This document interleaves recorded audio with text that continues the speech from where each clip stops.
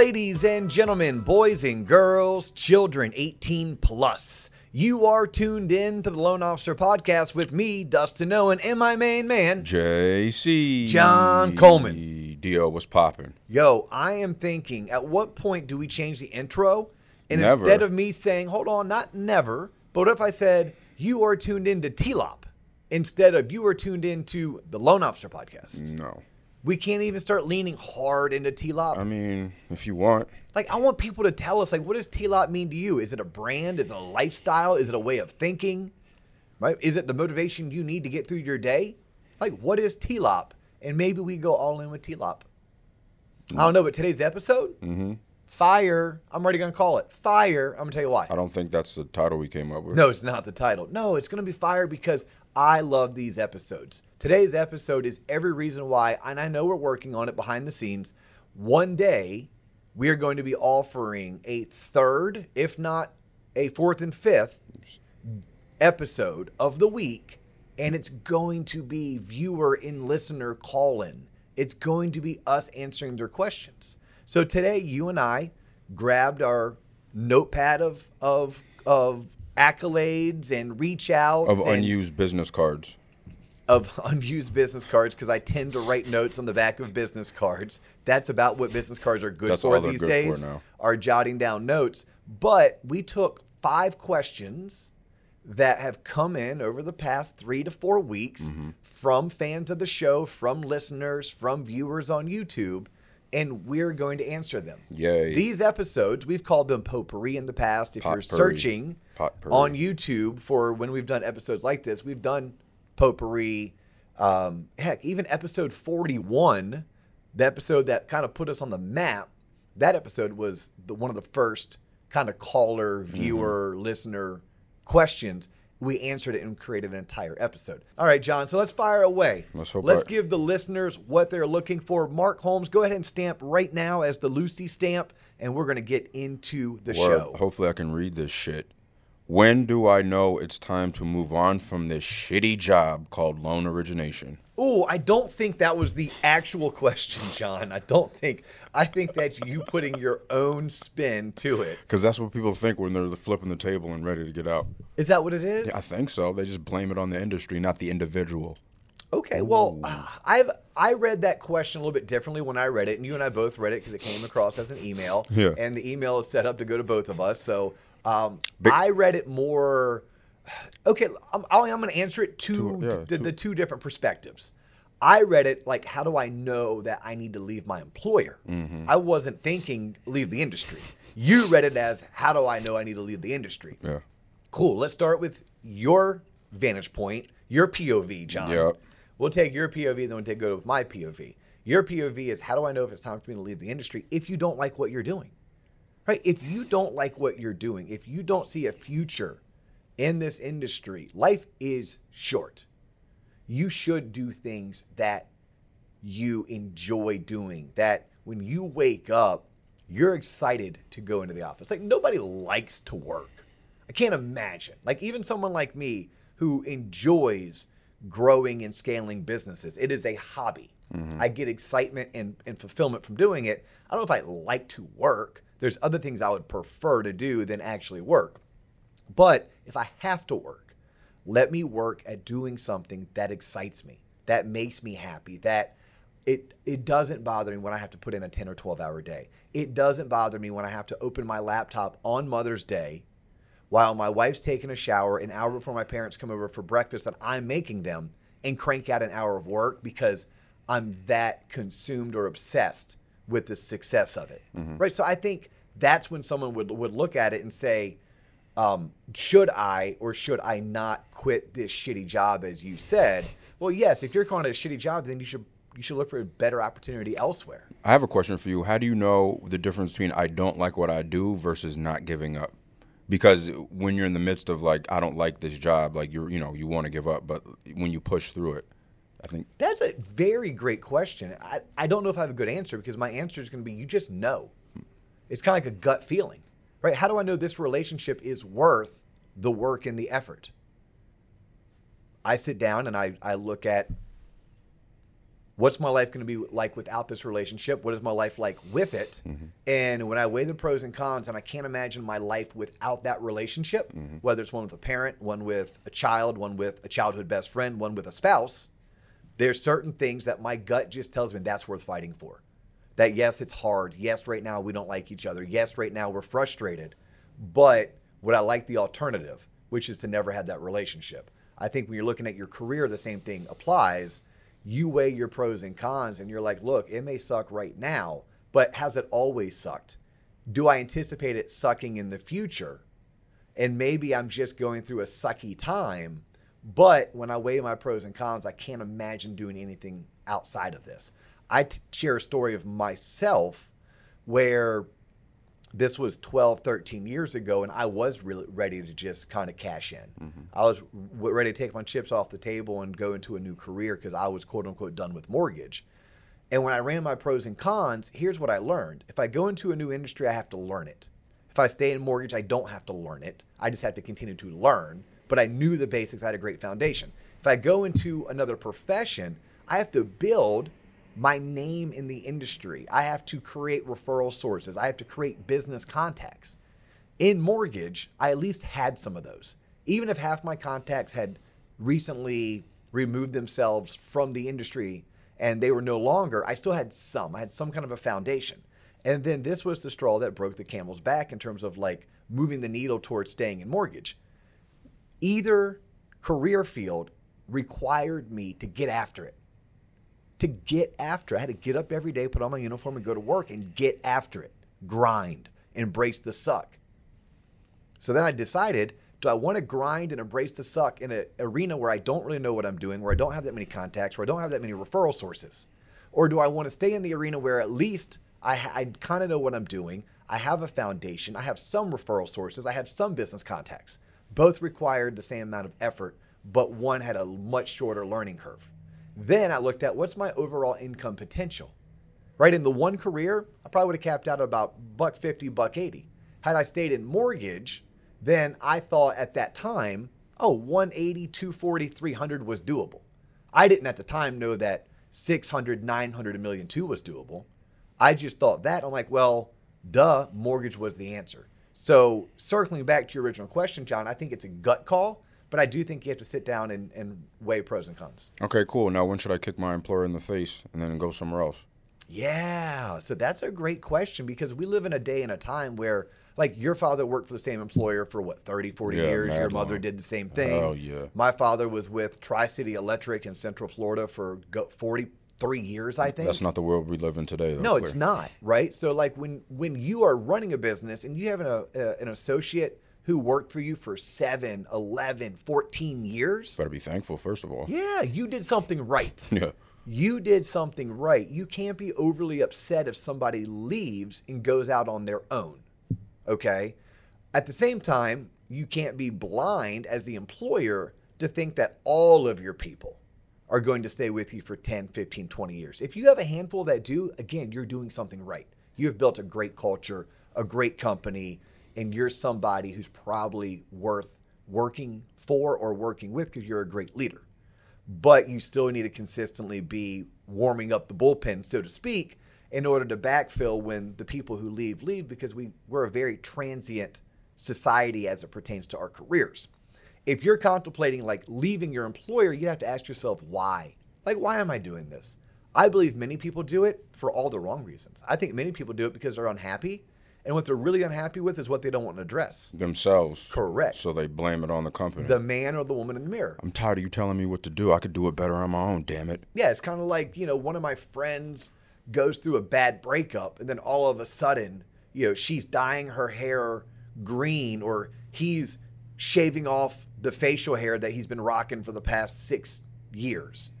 Like, they were coping with the loss of that relationship. They were coping with the change, and they weren't willing to probably address what was in front of them, which was broken heart and sorrow or loneliness.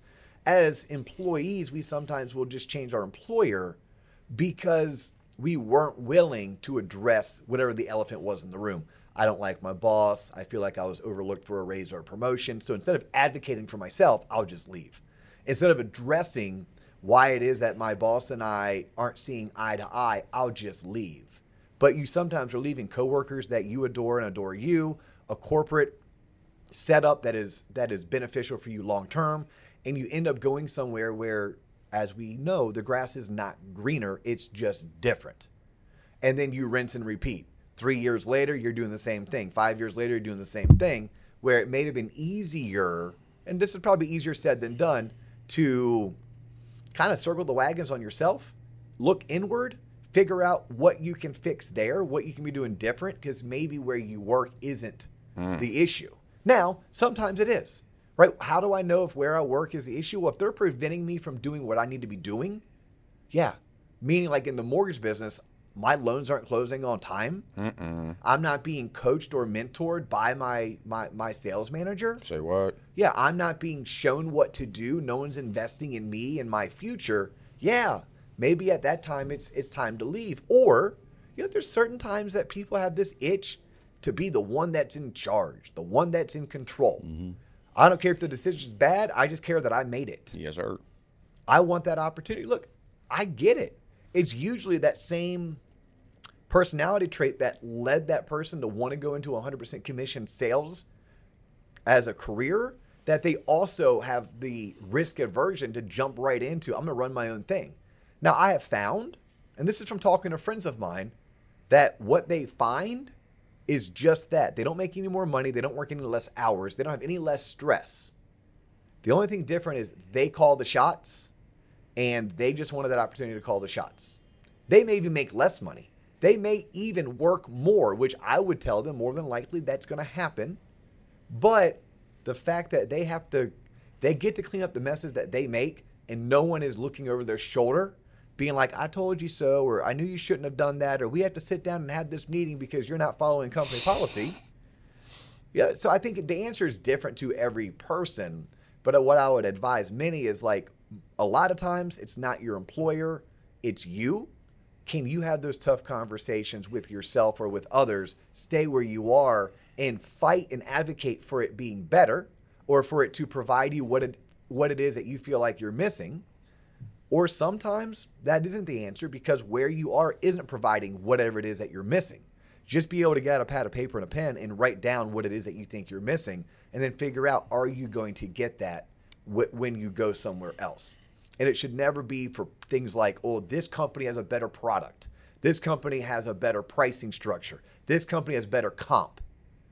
That is a fool's game. I don't care what industry, right? You could be in dental equipment sales. You could be a pharmaceutical sales rep. You could sell cars for a living. You could be a loan originator or a commercial realtor.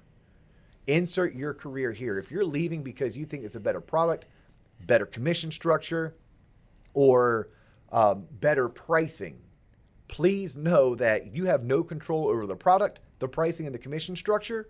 The minute you get over there, it could change like that. Or it could change 6 months down the road or 12 months down the road. So I caution anyone who's making that. It should be about career advancement, self-improvement, career betterment, fulfillment. Like there's bigger things that are maybe more abstract that you should be chasing, not necessarily the three I just mentioned, the product, the pricing, or the compensation. Well said. All right, what's next on your list, John? People don't want to know my answer? Oh, what's your answer? I'm kidding you. When it's time to move on, when they stop adding you to all those emails and to those meetings, that's how you know it's time. That's all I got to say to that. Oh, say that again. Nothing. When do I know it's time to move on? When they stop adding you to the email chains and stop inviting you to the meetings. That's when you know. I love that. It's real talk. Like your words, like I would paraphrase that. The minute you are no longer feeling empowered or given autonomy, right? You should work somewhere where people want to hear you and they want to include you. I like that. See, my little nugget. I don't speak much, but when I do, it's profound. Question number 2. Do, what drives you?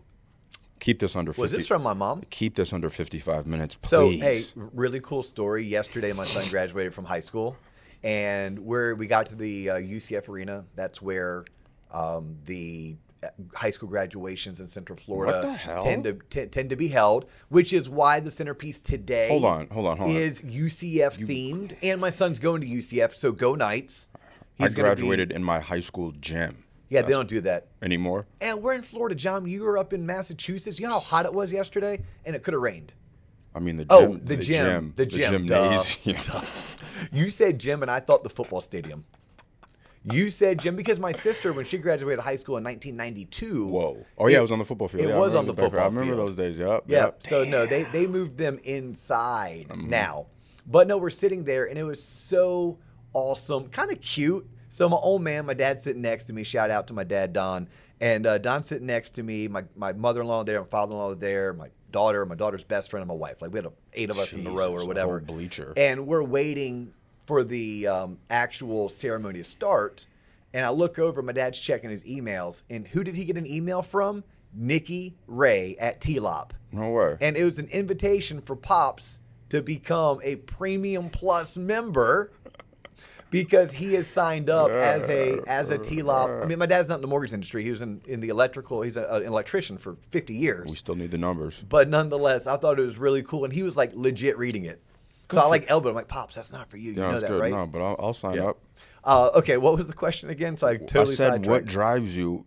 Oh, yeah. But you have to keep it under 50 minutes. Now you have 48. 50 minutes or 50 seconds? Just please keep it short because this is going to go down a rabbit hole. What drives me? That's a good question. What drives me? I feel like my mother asked this, and I would tell my mother, Mom, what drives me is probably how I was raised by my parents, right? Lack of love. I picked this up a little bit in some life coaching sessions, all right, some therapy sessions, where my whole life I grew up, and my father would show love to those who worked really hard. He talked a lot about we don't half-ass anything, and we give it our all. And if you half-ass something, you heard about it and you got lectured. So I've learned at an early age, and my father is someone I always looked up to, always admired, still do today. And it was knowing that if I wanted that adoration, if I wanted to be felt like I earned his love, it was by working really hard. So early on, I learned to work hard. Plus, I think growing up in a lower middle class neighborhood, a lower middle class blue collar household, hard work was valued, right? That was kind of your stake. That was who you were.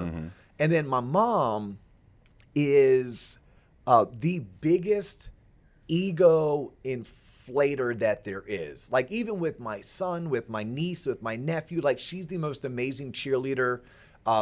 Her children and her grandchildren could never do wrong. Where I even said to her last night at dinner, I go, Mom, no, I really was an asshole in 8th grade to Mrs. Hess.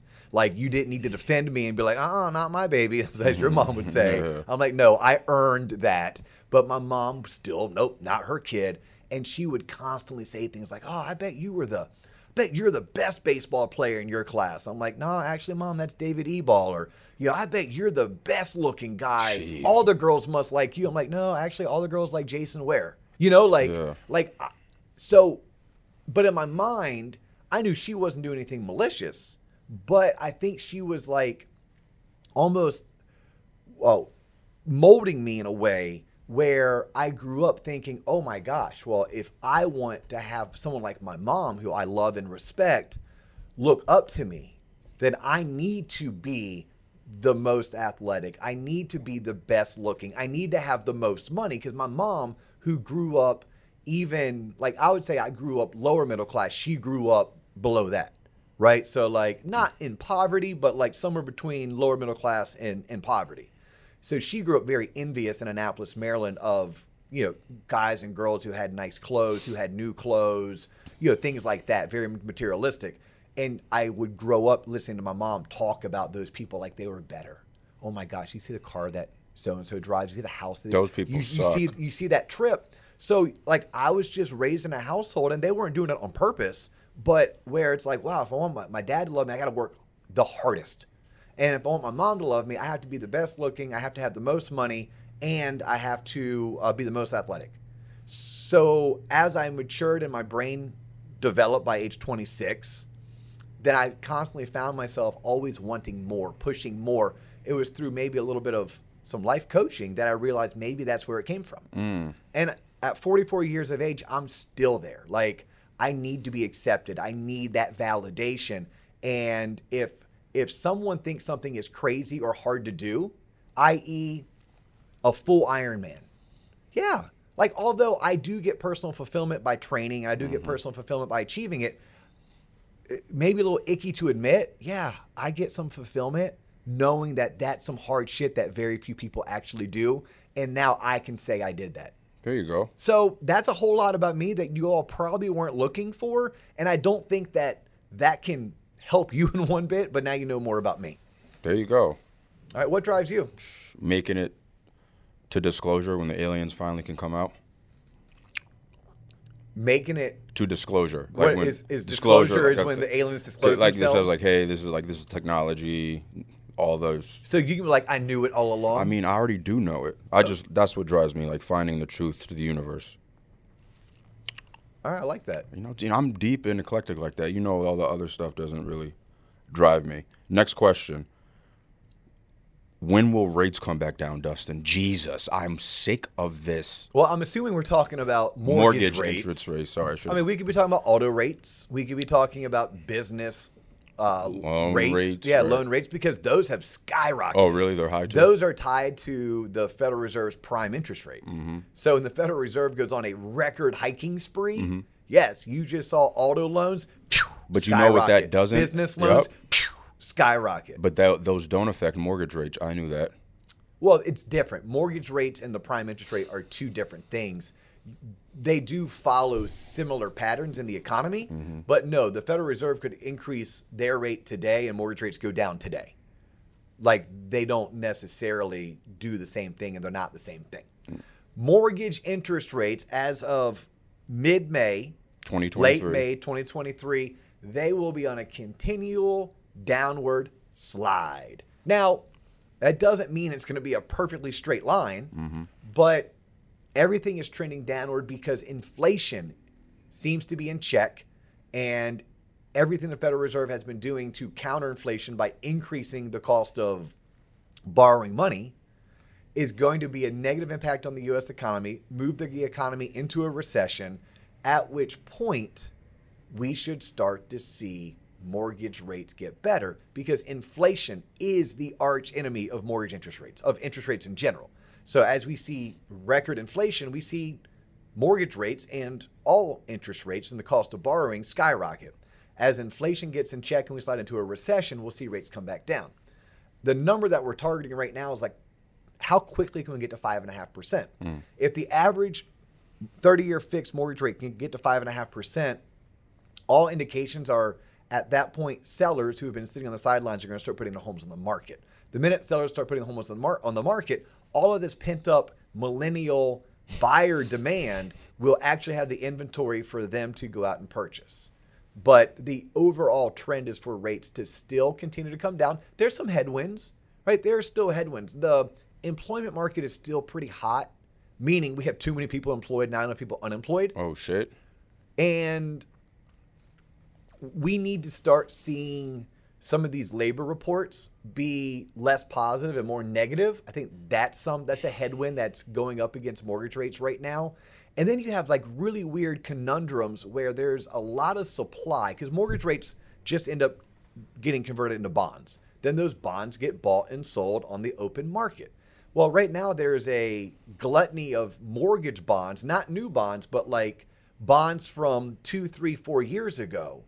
And they're up for purchase because banks are selling off their bonds right now in order to infuse cash into their bank, because there's been a run on banks recently, bank right? Runs. Like we have seen this happen, and banks need to have enough cash. In order to have enough cash, they need to sell some of their investments. Some of the investments that they're selling right now are the investments that they had in bonds, and the bonds that they held were mortgage-backed securities. So that has added a bunch of supply to the market. Well, if I'm trying to issue new bonds into the market, and I'm competing against old bonds that are also coming to the market, well, there's only so many bond purchasers at any given time. So because of that, although we would think mortgage rates should be lower than they are on a technical basis, the headwind that we couldn't predict or we didn't see coming was, oh crap, these banks are selling all of their mortgage-backed securities or a large portion to raise capital.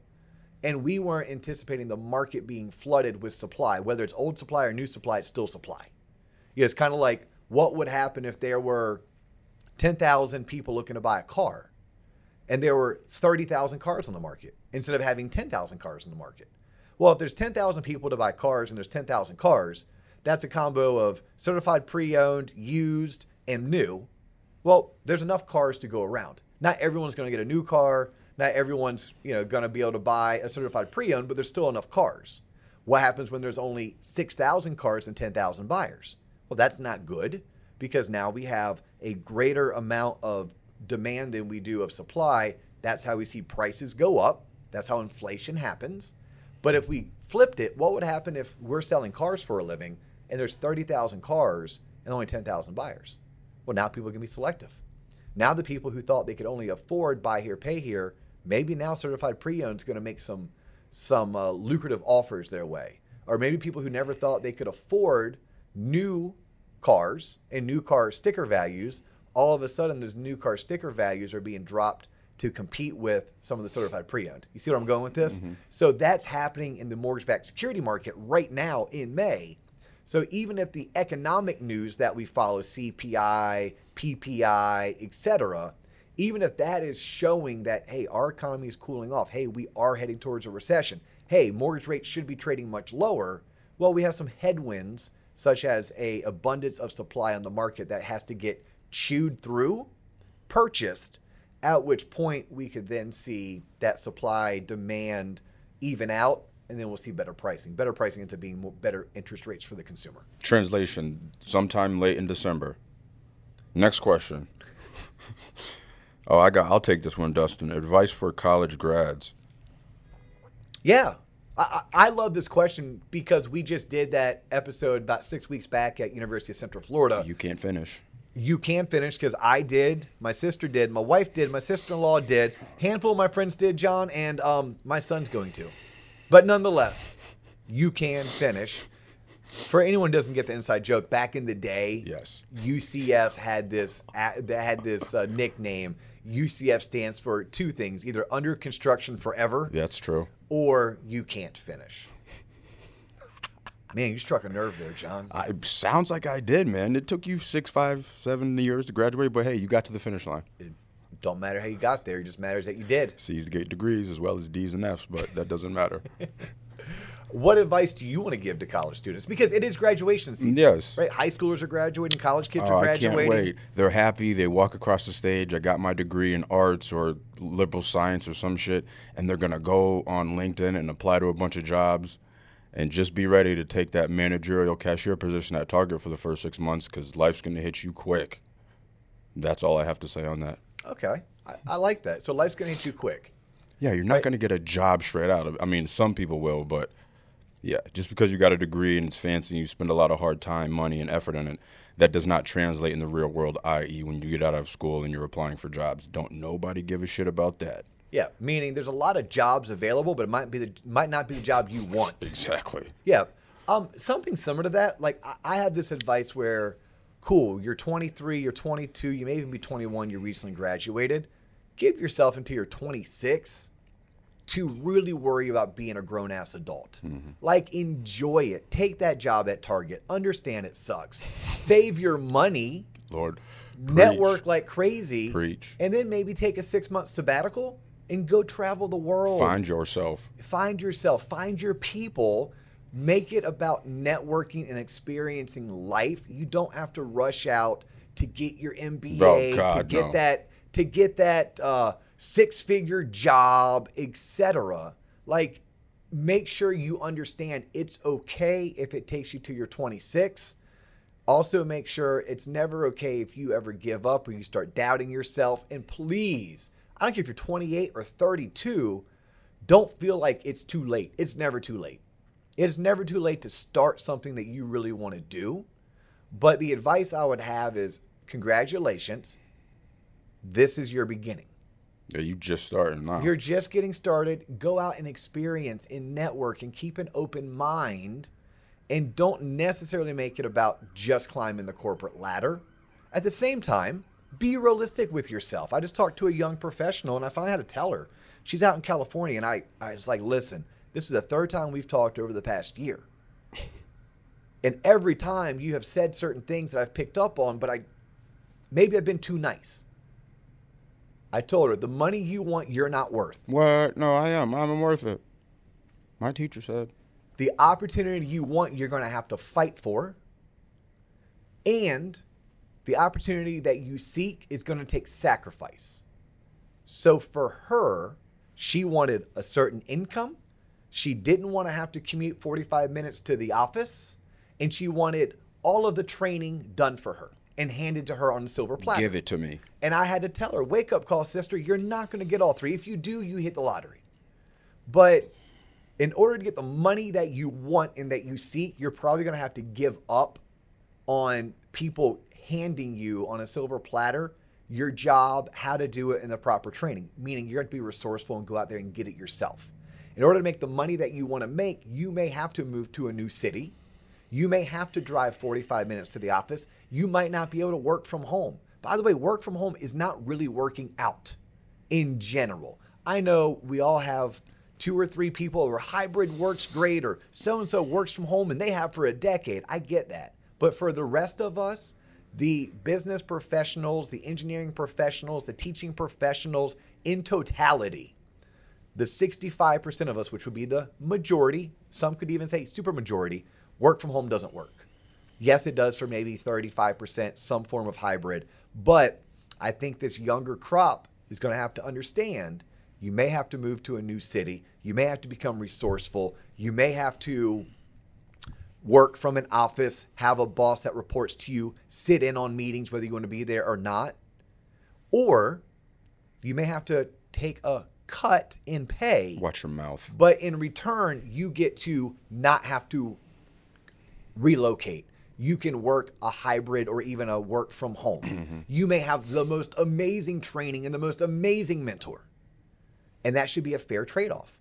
I would tell every more young professional, don't chase the money, chase the opportunity, chase the mentorship, chase the experience, chase the training, then network your butt off while you're receiving all of that mentorship and training and experiences. Mm-hmm. And in 2, 5, or even 7 years, now you'll be ready to not only chase the money, but because of the mentorship, because of your network, because of what you've experienced and how you've been trained, I think the money's going to start throwing itself at you.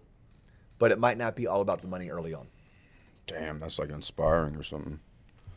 Last question. Last? That was 3 or 4? 4, man. You get lost. I'm telling you, all 4. What are the 4 questions we've answered so far, John? You run it back.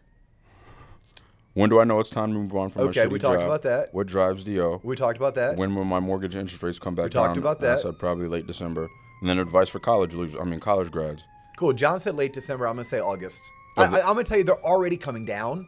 I think we're going to actually see it and experience it in August. But go ahead. You said December. We'll see who's right.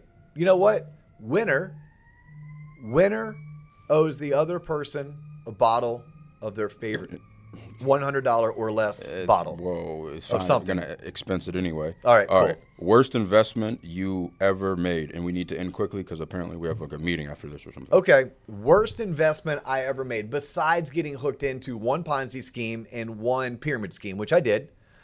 Literally lost like 10 grand doing this thing called Zeke Rewards, which was a Ponzi scheme. At least it wasn't Cutco Knives. Yep. There's a guy, his name is Ray Lopez. He's the guy that wrote me into it. And nonetheless, I think I recouped like 5 of the $10,000 that I put into Zeke. But the learning lesson was invaluable, Dustin. Yes, but no, here's what the bigger learning lesson I learned. It wasn't the Ponzi scheme or the multi-level marketing scheme that both of them I lost a lot of money in. The worst investment is me trying to be a stock picker. I'm not a stock picker. I'm really good in sales and marketing. I know a lot about the mortgage industry. Mm-hmm. I know how to give basic personal financial literacy type advice. Mm-hmm.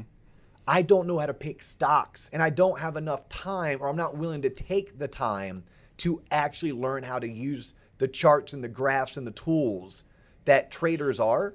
So for me, the worst investment I've ever made would be anything that has to do with stock picking, because I'm not a stock picker. Likewise, because I lost my ass on True Leave.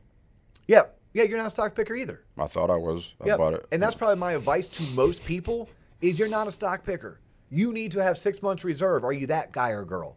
You need to be investing into an IRA, whether it's traditional or Roth. Your income will dictate it. You need to be participating in your company's 401k, especially if they have a match. Right? If you can do those 4 things and own a home, that is boring AF, but that's how millionaires are made. That right there is how millionaires are made. It's not through stock picking. And if I have lost my ass in investments, besides the Ponzi scheme and besides the multi-level marketing, it has been with me trying to be a stock picker. Damn. Yeah. We'll end on my note. What's your note, John? I think my worst investment I ever made, investing my time in shitty companies with shitty people and shitty relationships. Yeah. That's Profound. another one, John. God, JC's coming up with the profoundness.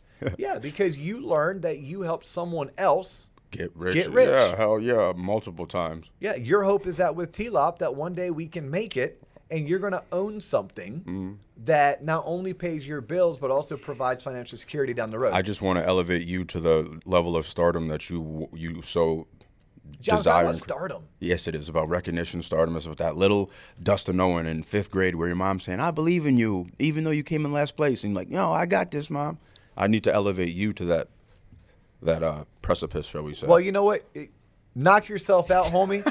And how about this? To all of our listeners who want to see John Coleman succeed at life. Thank you, please. Then please continue to like us, share us. Go on YouTube and subscribe. Find us on Instagram and follow. Hit me up and connect with me on LinkedIn.